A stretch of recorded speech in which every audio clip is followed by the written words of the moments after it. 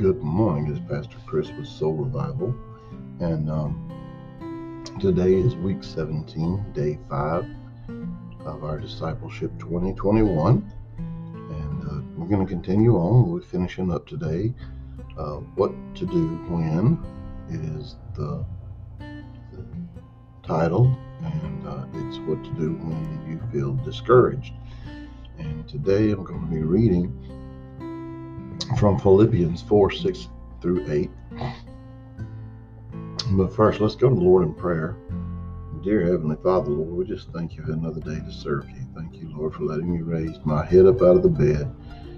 And Lord, another day to go preach the gospel tonight. Lord, I pray that many will come to hear the word.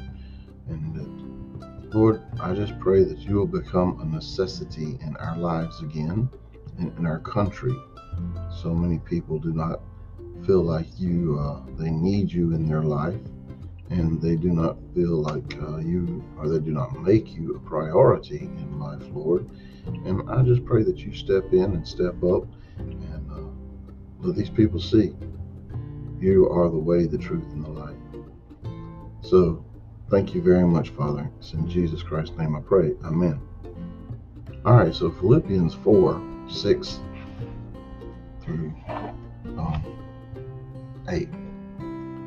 It says, do not worry about anything, but pray and ask God for everything you need. Always give thanks, and God's peace, which is so great we cannot understand it, it will keep your hearts and minds in Christ Jesus.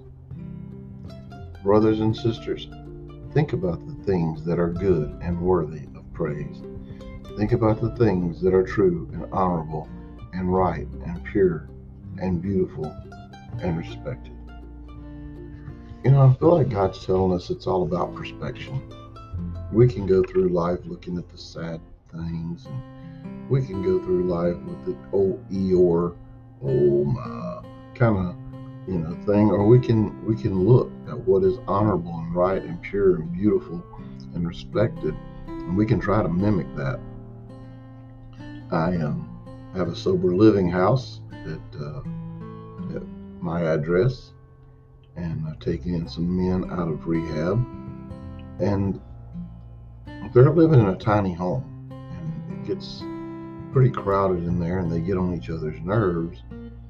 And as we were building the inside of the tiny home, they were talking pretty rough to each other. And so when I would catch them doing so, I would have them go in, and they would write the Philippians verse, let no corrupt words come out of your mouth, only that's good for edifying and lifting others up. And it's kind of crazy because just Friday night I preached, I don't know what to do. And they were writing, and sometimes it's easy to tell people what to do or what not to do, but they don't understand it. And last Friday I preached on, I just don't know, and how that's the beginning of your spiritual relationship with God, because He wants you to be humble. And when you humble yourself, then you start making progress with God. And so I would go in and I would have them just start reading this scripture, but then I made them write it like 50 times, and it started making an impact. And I was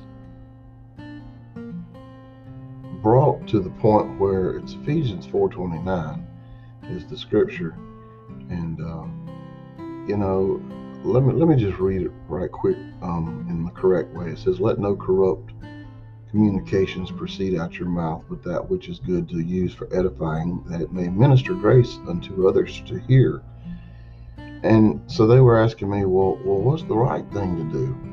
Well, I pulled out Philippians and I told them, I said, you do what is honorable, you do what is right, you do what is pure and beautiful and respected. But I added, in Jesus' eyes, because we're supposed to be Christ-like. And again, it's easy to tell somebody, okay, let no corrupt words. Well, what am I supposed to do if I don't let no corrupt words come out? And so I was like, this is what you do. This is what you do. And so, a lot of times it is a matter of perspective and how we look at things.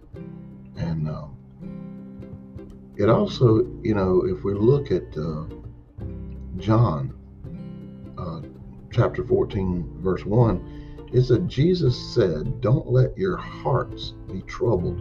Trust in God and trust in me. And I think that's a lot of times what we're not doing now. We're not trusting in God. And that's why we have all these worries that are, keeping us just distracted from God.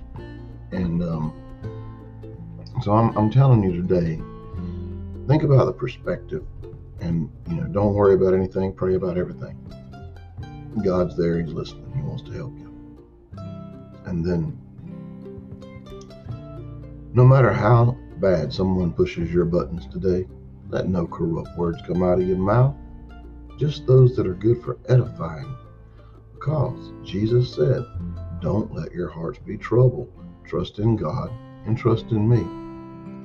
So that's going to wrap up this week with what to do when you feel discouraged. And I'm looking forward to next week and what the Lord has put before us for next week. And next week, I think we're going to do, what do you do when you feel worried? Because there are a lot of people worrying. And although we touched on that this week, there's a whole lot of scripture in the Bible that tells us about that. So anyway, that's what I got for you this morning. I'm going to get on out of here. I got to get prepared for tonight's service and have one of my gentlemen in the Sober Living Home who's going to be starting a new job today. And make sure he's on time for work today and help him get his life started over as a sober member of society and addiction-free. And y'all be praying for this young man. God knows who he is. Just pray for all the men in the Sober Living Home as they're journeying out in the world in a different way. And that's pretty much what I got for you today. Y'all do know we're in a mess in our world, and we need to be praying for an awakening and a revival in the United States as well. And I hope that you will pray for this today and be very aware. Our enemy, he wants to kill, steal, and destroy. And it just takes a very small crack for him to slip through that door. So rebuke him when you feel those triggers.